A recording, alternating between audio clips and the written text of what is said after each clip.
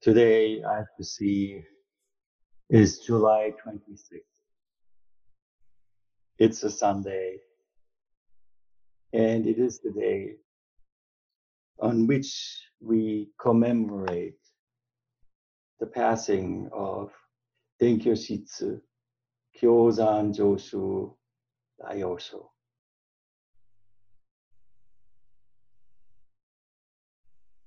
You might have expected that after my talk yesterday, today would be Shumon Kattoshu, case number 25, which would have been very appropriate and fitting, but I decided today not to give a talk that is prepared upon the text of the ancestors, but to speak about something and to reflect about a question that I have asked myself a lot and that I would like to share with you. And the question, well, is how did we get here? How did we get here to this place? How did we end up meeting in this format? How did we get involved all of this? And how did it get here?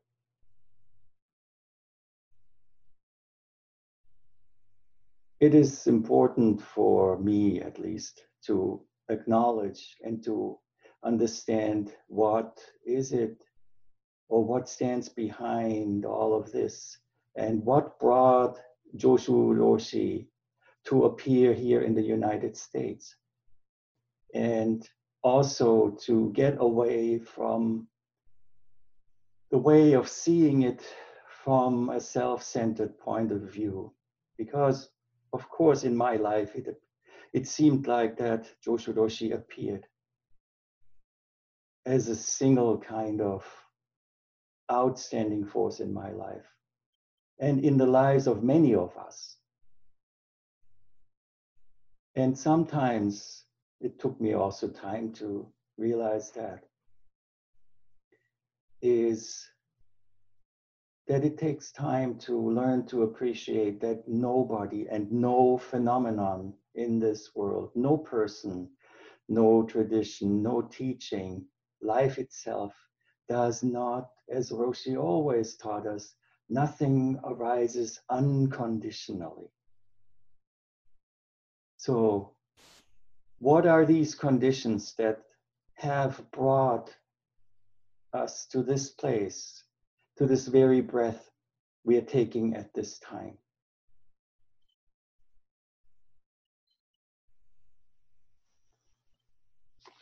I don't know if you can see this very well, but I'll just hold it here a little bit and let you know what it is. This is a lineage chart. It is the lineage chart that Joshu Roshi had given out that shows his lineage. In the front, we have all the kanji, all the names of everybody who, in the tradition of Rinzai Zen, in the Myoshinji Ha, in the Myoshinji lineage, came before him. And he was kind enough to have one of his Western students write them out in the back with the names so we can read them. And there's some very, very interesting aspects to this. When we look at the tradition of Zen and of Rinzai Zen, we know that the Chinese Zen school, when it came into existence, established the connection to the historical Buddha through a line of 27 Indian ancestors in India after the historical Buddha. 27 generations on the Indian subcontinent. And the 28th person moved from India to China, Bodhidharma. Bodhidharma becoming the first Chinese ancestor. And it is striking that yet again there were 27 generations of Chinese ancestors. And the 28th transmitted this way of practice to Japan. I think you see where this is going. How many generations were there before Joshu Roshi came here? Well, it's 27. Joshu Roshi was in the 81st generation after the historical Buddha, as accounted for in this lineage chart. This is one of the aspects that Joshu Roshi did not really expose us to here in America. Having trained after Joshu Roshi's passing in a different branch, in a different lineage of the same Myoshinji tradition, I found practices that Joshu Roshi had not transmitted to us out of choice. It was his choice not to bring them into this American Zen practice as we have experienced it at Rinzai-ji and at Mount Baldy. But in the other tradition, the Zen studies tradition, every day we chant all these ancestors.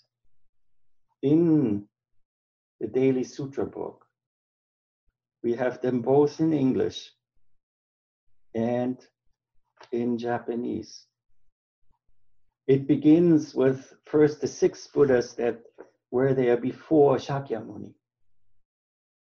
Then the Japanese pronunciation of all the Indian ancestors, ending with Hanyatara Sonja, the first Chinese ancestor, Bodhidharma Daishi, Ekadaiso Zenji, Sosan Ganchi Zenji, Doshin Dai Zenji, Gunin Daiman Zenji, Inorai Kan Zenji, Nangakoi Jo Zenji, Basudo Itsu Zenji, Hyakujo Ekai Zenji, Obakugion Zenji, Rinzai Gigen Zenji.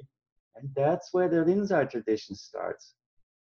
And it goes on through all the names of many, many ancestral teachers who we meet in koans, who we meet in the descriptions, in the accounting of the Jinge Keizan Dentoroku, the description of their lives, ending up with Kido Chigo Zenji, the last Chinese ancestor, and jumping over to Japan where the Otokan lineage, O Dai O Kokushi, Dai To Kokushi, Kanzan Egen came to be Nampu Shomyo, Shuho Myocho, and Kanzan Egen, the 3 of them, Otokan, going all the way up to the last common ancestor. After Hakuin, we have Torei Enji, Gasan Jito, and then the lineage splits. Currently in the living Rinzai Zen lineage, there are 2 lines of transmission that split after Gasan Jito. And one is called the Inzan lineage, which Joshu Roshi was a part of. And the other one is called the Takuju lineage. So at Daibosatsu Zendo, it is Takuju Gosen, Sozan Genkyo Zenji, Kasan Zenryo Zenji, Sohan Gempo Zenji, Gempo Gyu Zenji, Soen Genju Zenji, Edo Sutai Zenji. And for Joshu Roshi, it's just these last 6 generations that are just a little different. Inzan Ien Zenji, Taigen Shigen Zenji, Daisetsu Joen Zenji, Dokuon Joshu Zenji, Banryo Zenzo Zenji, Joten Soko Zenji, Kyozan Joshu Zenji. We had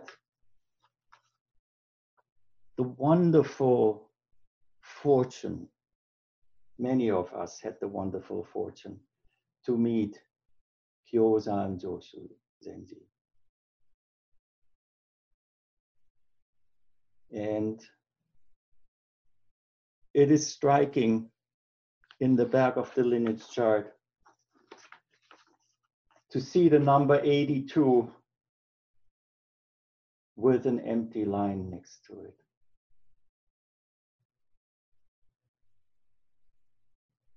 And with Joshu Roshi's departure, this line will remain empty forever.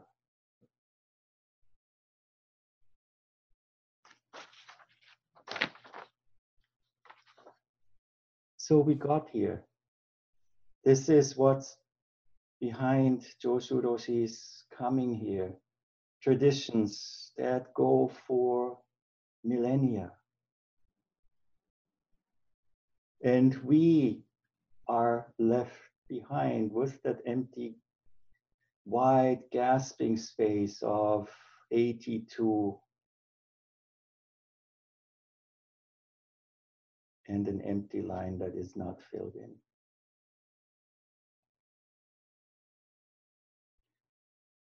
I told you yesterday that I happened in the bookshelf to come across yet something else that I want to show you.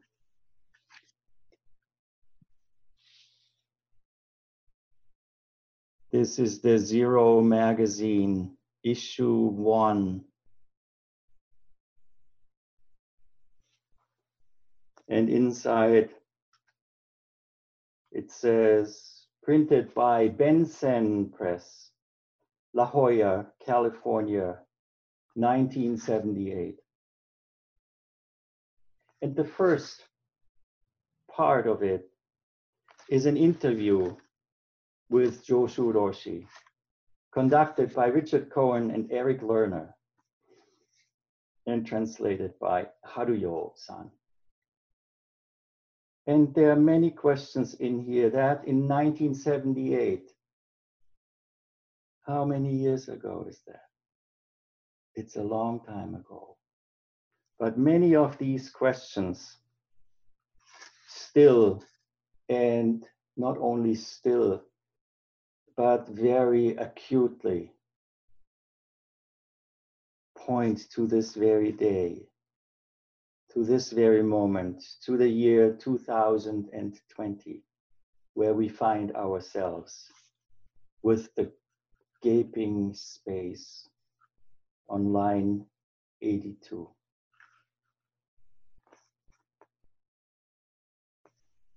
One of the questions is, do Americans and Japanese have the same need for practice? And here it's recorded that Roshi said at that time, basically the practice itself is the same, but their way of life is different, so different methods must be adapted.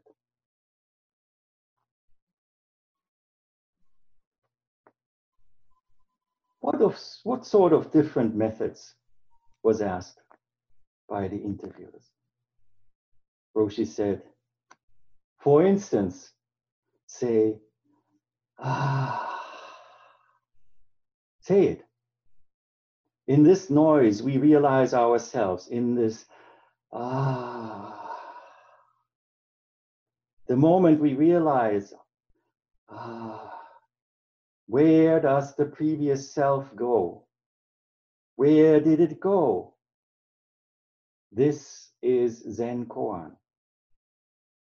The answer to that koan is the same for Japanese and Americans. The only difference in replies is between one who is still attached to self and someone who has no attachment. The interviewer goes on. What changes in traditional forms have you made for Americans? Joshu Roshi.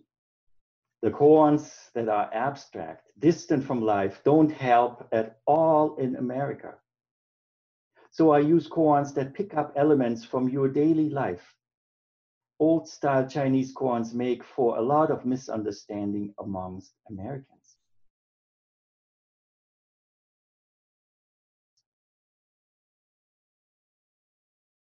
The interviewer goes on. Do American students have any particular good qualities? Joshu Roshi. I believe that real Zen mind will take hold in American students and create a new culture. American culture has been dominated by materialism and its religious life by Christianity. This has been difficult to change, but now young people are freer from conventional ideas and becoming rich, famous, or conventionally religious. Until now, the Western world has had no doubt of its concept of self, but now young people don't have that kind of belief. Now there's more focus on the present. What is this self?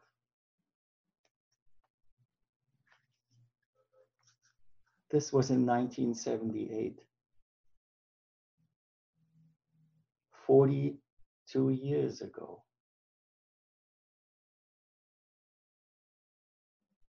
In 2020, we are facing changes in society. We are facing changes in the world. We are facing young people, a new generation of youth with high ideals, with high aspiration, and the willingness to bring their aspirations into reality. Even more so than in 1978. As a society, we realize underlying bias. We realize how racist systems are. But then through exploration of our own self, we find out that, well, the racism really sits in us, in the way how our minds work. Discrimination is built in. How can we live authentically and get over that kind of discrimination where it does not belong, where it is harmful, where it is solely adapted for the unconditional affirmation of our own desires?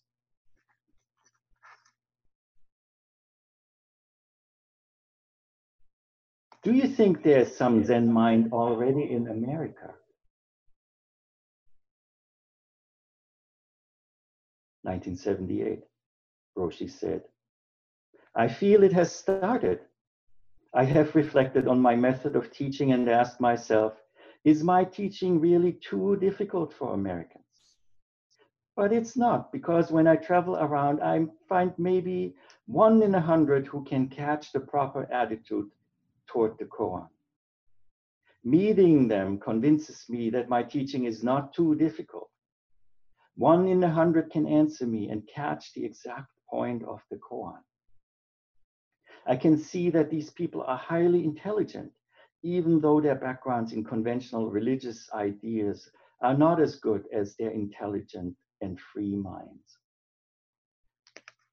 so-called religious people are difficult to teach.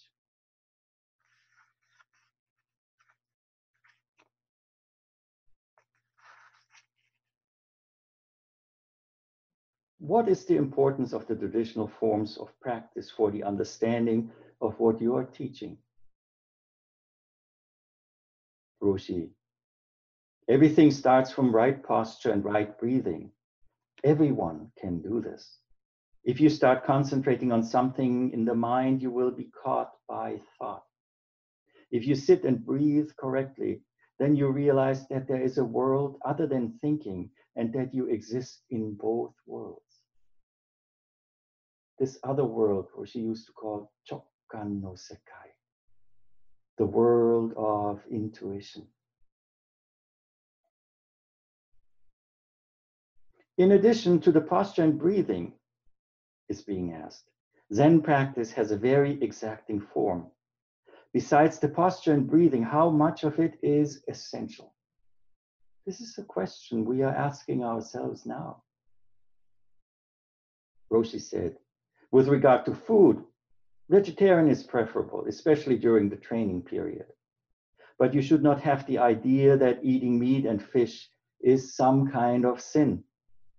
If you are attached to the do not idea, it is the same as attachment to doing it. For another example, there is no sex during the training period, 1978. It is important to go through a period of celibacy to understand what it is like. But if you get stuck in it without going further, then that is attachment. The function of true existence includes both sex and no sex. So don't worry.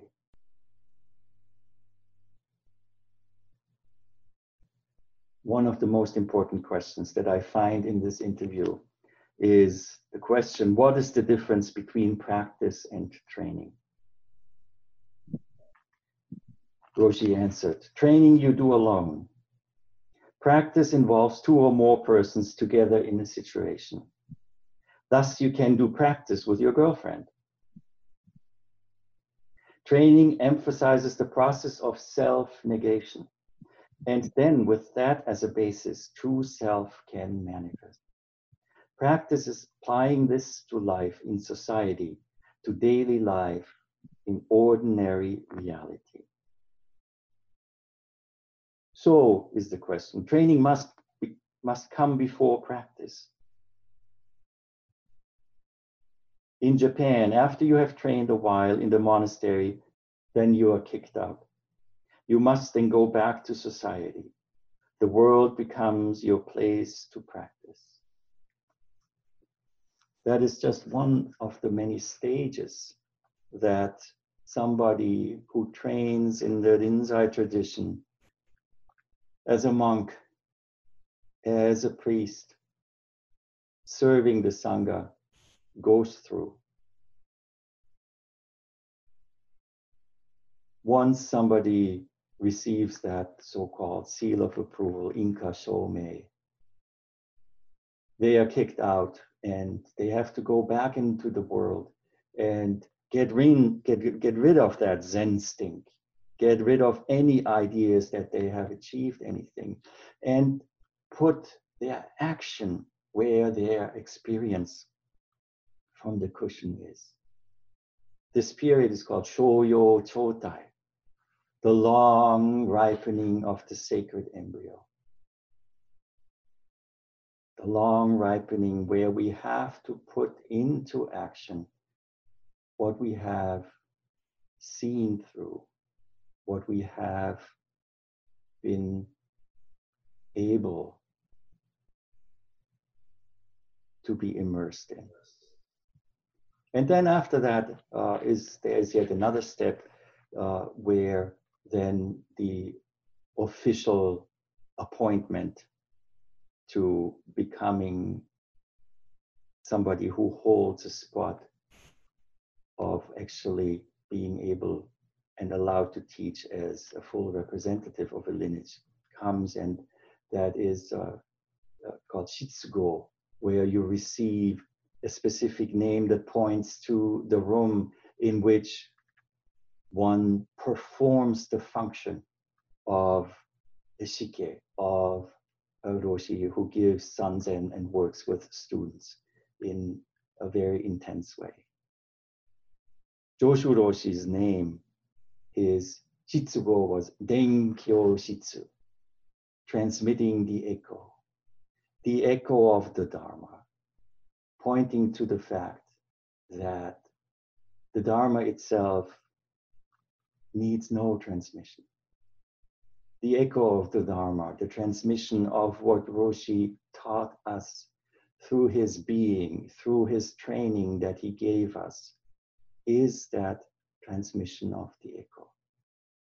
Yet we have to find the resonance of that Dharma that has been demonstrated to us to make it alive and embody it here now, even though there is the number 82 with a gaping hole over the line.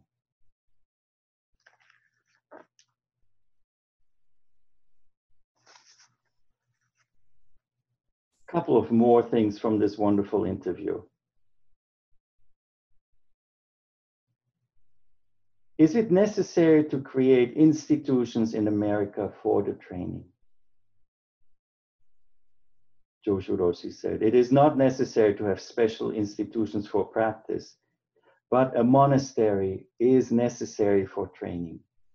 For practice, any kind of group or organization can furnish the situation. A restaurant even. The interviewer continues. In Japan, the tradition is that the monastery is supported by lay people. There is no tradition like that in America. Does Roshi see trying to transplant that tradition here in America, or would it have to be done differently? Joshu Roshi. Without outside assistance, it is very hard to establish a monastery. In Japan, the takuhatsu system, alms rounds by the monks, works, but that would not work well in America. What about Cimarron, your Zen center in downtown LA? How does Roshi understand the function of Cimarron Zen Center? What we call Rinzai-ji Zen Center now. It is a unique combination of training and practice. For one thing, it's open to the public. Outsiders can always come, which makes it difficult for the residents to focus on training, because in training you must forget about yourself, forget about your girlfriend, forget about everything outside, as you do in sesshin. So this is more difficult at a public place like Cimarron Zen Center. And then in addition to training, you are also living and working together.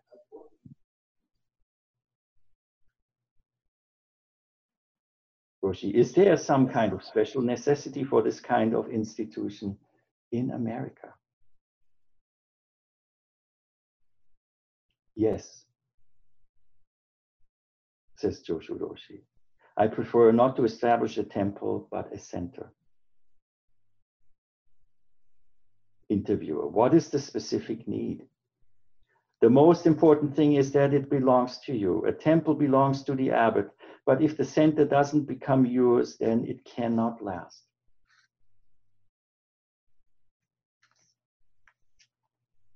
The interviewer asks, in the Zen Center, you have people who live here but go back and forth outside to work, alternating practice and training, which you don't have in a monastery.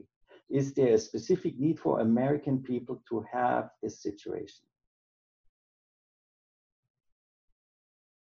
Joshu Roshi, without this kind of center, there can be no monastery. Why is that? This is a place for the public. Anyone who follows the Zen tenets can come at certain times to practice. That is not what a monastery is. Monastic training means you do not come and go so readily. Beginners cannot start that way. So we need a center for people to learn until they are ready for training. Zen is so new here. In Japan, people have at least a vague idea of what Zen practice is. Here, no one knows at all before they actually begin. And if only the monastery is available, they will never begin. So the Zen center in the city is like a showcase. People can see it and try it. And then after that, they can decide to try the training.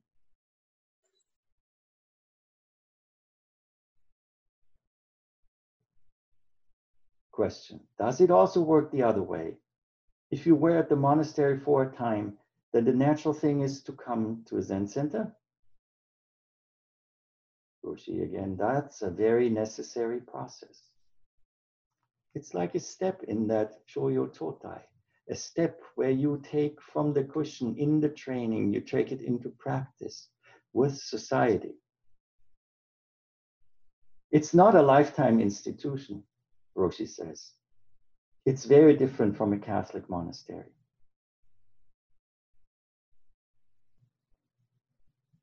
So, long pauses then in this interview.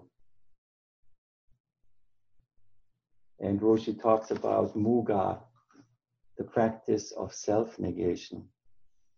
One of the last great visitors who we had and teachers, Noritake Shunan, or Dongeshitsu Rodaishi, spoke about Muga and the practice being Muga, no self, self-negation. And self-negation is described here. Roshi says, as I have said before, the practice of self-negation and the manifestation of true self is one of the most important tenets of Zen. And he goes into rules and offices. And I also want to read that to you because it will inform my own expression after this. What about the organization of the offices? It is according to the situation. If you have 100 people at the monastery, you need 7 officers. But if you have 20, you only need 3. Question, could you have a situation without officers, a democratic system? Joshu Roshi. It can be possible to have no officers where everyone is equal and all students take on responsibility. That is the real old way, because the teacher, the Roshi, is really the center of the practice. So as long as the Roshi is there, officers are not necessary. But on the other hand, if there are many people and only one Roshi, how can they communicate with him? So that is the beginning of the necessity for officers. The interviewer.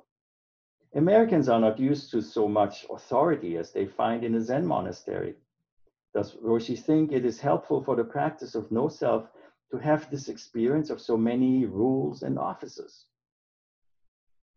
Roshi laughs. In America, there is not much opportunity to practice the use of authority. Once a student is given authority, he uses it as if there were no limits. Everyone wants to show off their own power. Americans are terrible that way. That's the trouble. The ones with the power enjoy using it too much, and the rest don't like to be told what to do.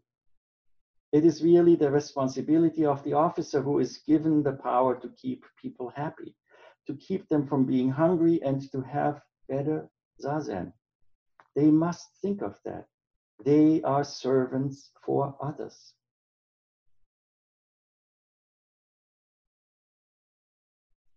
Roshi, can you say something about the form that Zen Buddhism will take in America in the future? Joshu Roshi. I expect a very wise man will come along and establish Zen culture in America. I'm quite interested in this since I do not want to stick to the old tradition. I want to create something new, but since my English is not good, I cannot get a good sense of America. Your questions are very interesting. It takes time for me to understand them. Where do these questions come from? I'm thinking about your psychological and mental activity behind the question.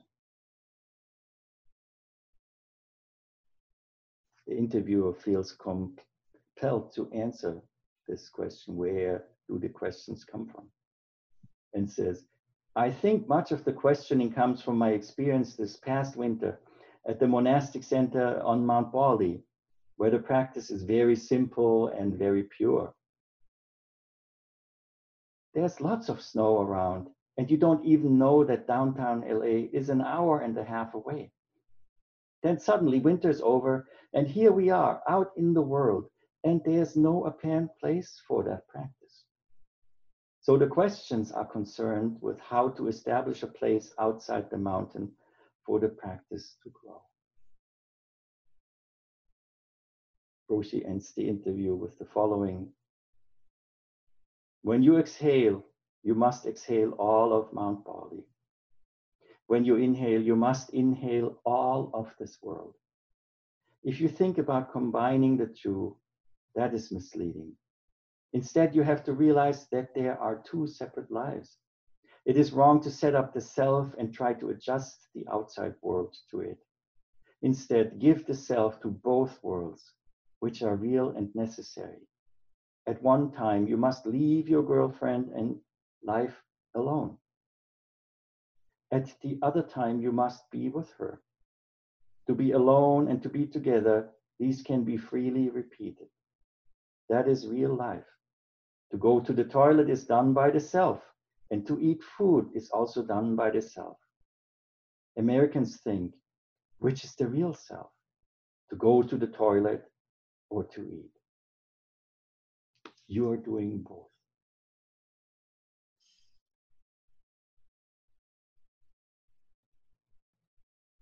These questions and this interview is striking at this time.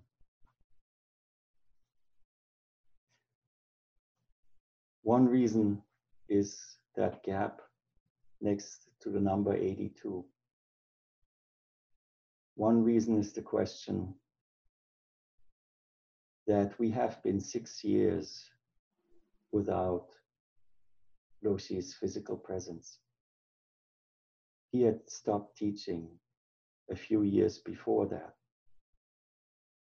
And just now, after this time of extended mourning, things begin to stir. Parts of the Sangha, parts of the disciples are starting to wake up. And we all have to ask ourselves, what is it that we can do to bring forward this teaching that has been imparted on us within what we can do? And one of the first steps that we need to really attend to is to look at the world and see how much and how deeply this practice is needed. How deeply it is needed by this newest of all generations who are fully engaged in realizing their ideas and making them real, of making this a more just society, a society where your sexual orientation or your gender identity does not matter, a society in which the color of your skin really is nothing but an attribute that is not to be judged, held against you, or would entitle you to different treatment. And we have to realize that to achieve that in the world, as we heard in this interview, in Joshu Roshi's own words, this underlying training enabling this generation to have that peace of heart and to find that home that allows them to go out and fight and demonstrate and change, to give them the practice that allows them to find that fire, to discover it in themselves, and to have the energy to not just talk about it. That also means, if we look at the strife in the world, our own little quarrels that we have between each other in the Sangha must be overcome. Resentments, assumptions of rank or status.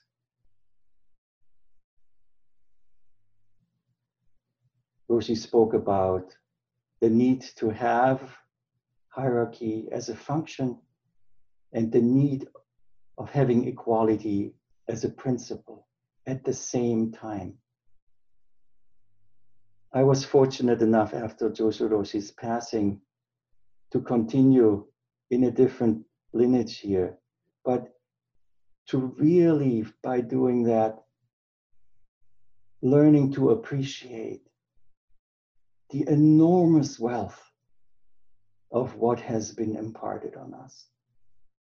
And really, by not being home anymore with one spiritual parent, to realize how strong that connection of heart is to this day.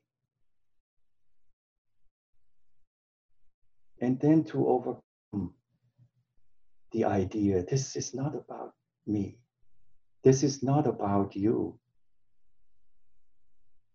In this hierarchical form of Rinzai Zen, we have to become the shapeshifters who function and manifest the function of whatever role we are assigned. If we are Jikijitsu, we become the Jikijitsu. In the monastic context or the formal context, we address each other as Jikijitsu-san, no matter even if there's a monk's name behind it or a nun's name. That's another important point to make. It was wonderful to encounter Rinzai Zen also in a female teacher, and learning to change yet another underlying bias. You will notice it makes a difference. I spoke about the ancestral lineage, not the patriarchs. There are women that never were named, father and mother, husband and wife, both are needed in this practice. Both need to be acknowledged. So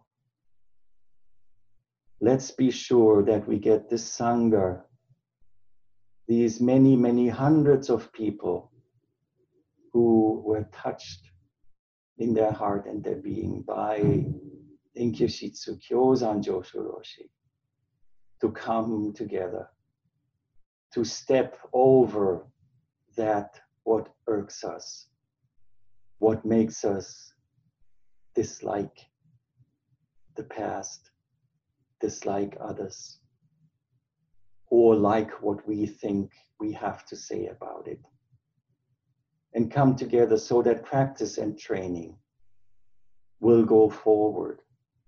And we have to find a way.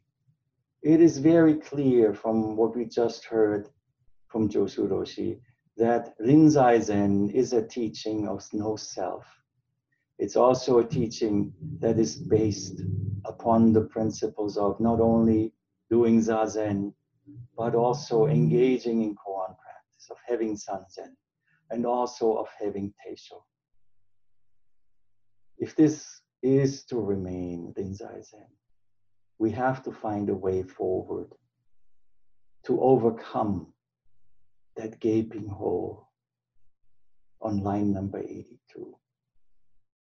How it will be solved, we don't know. But one thing I know deeply in my heart, and that is, unless we all come together, as long as we don't get stuck in organizing ourselves in this group or that group for the reason of separation, there's nothing wrong with groups, but let's not use them as yet another identity that will keep us apart. I look at my screen. There are thousands of disciples of Joshu Roshi out there. Today we celebrate for 6 years now that he has departed, and we are less than 20 people. Joshu Roshi's heart is calling out from the transformation. Please do not squander what I have given for 107 years. Let's find a way together to manifest that living Buddhism, to show the resonance of that echo of Dharma that Denkyo Shitsu Joshu has imparted on us. Please come home, please come together. Please step over that little self and let's do training and practice all together for yet generation 82, 83, 84, 85.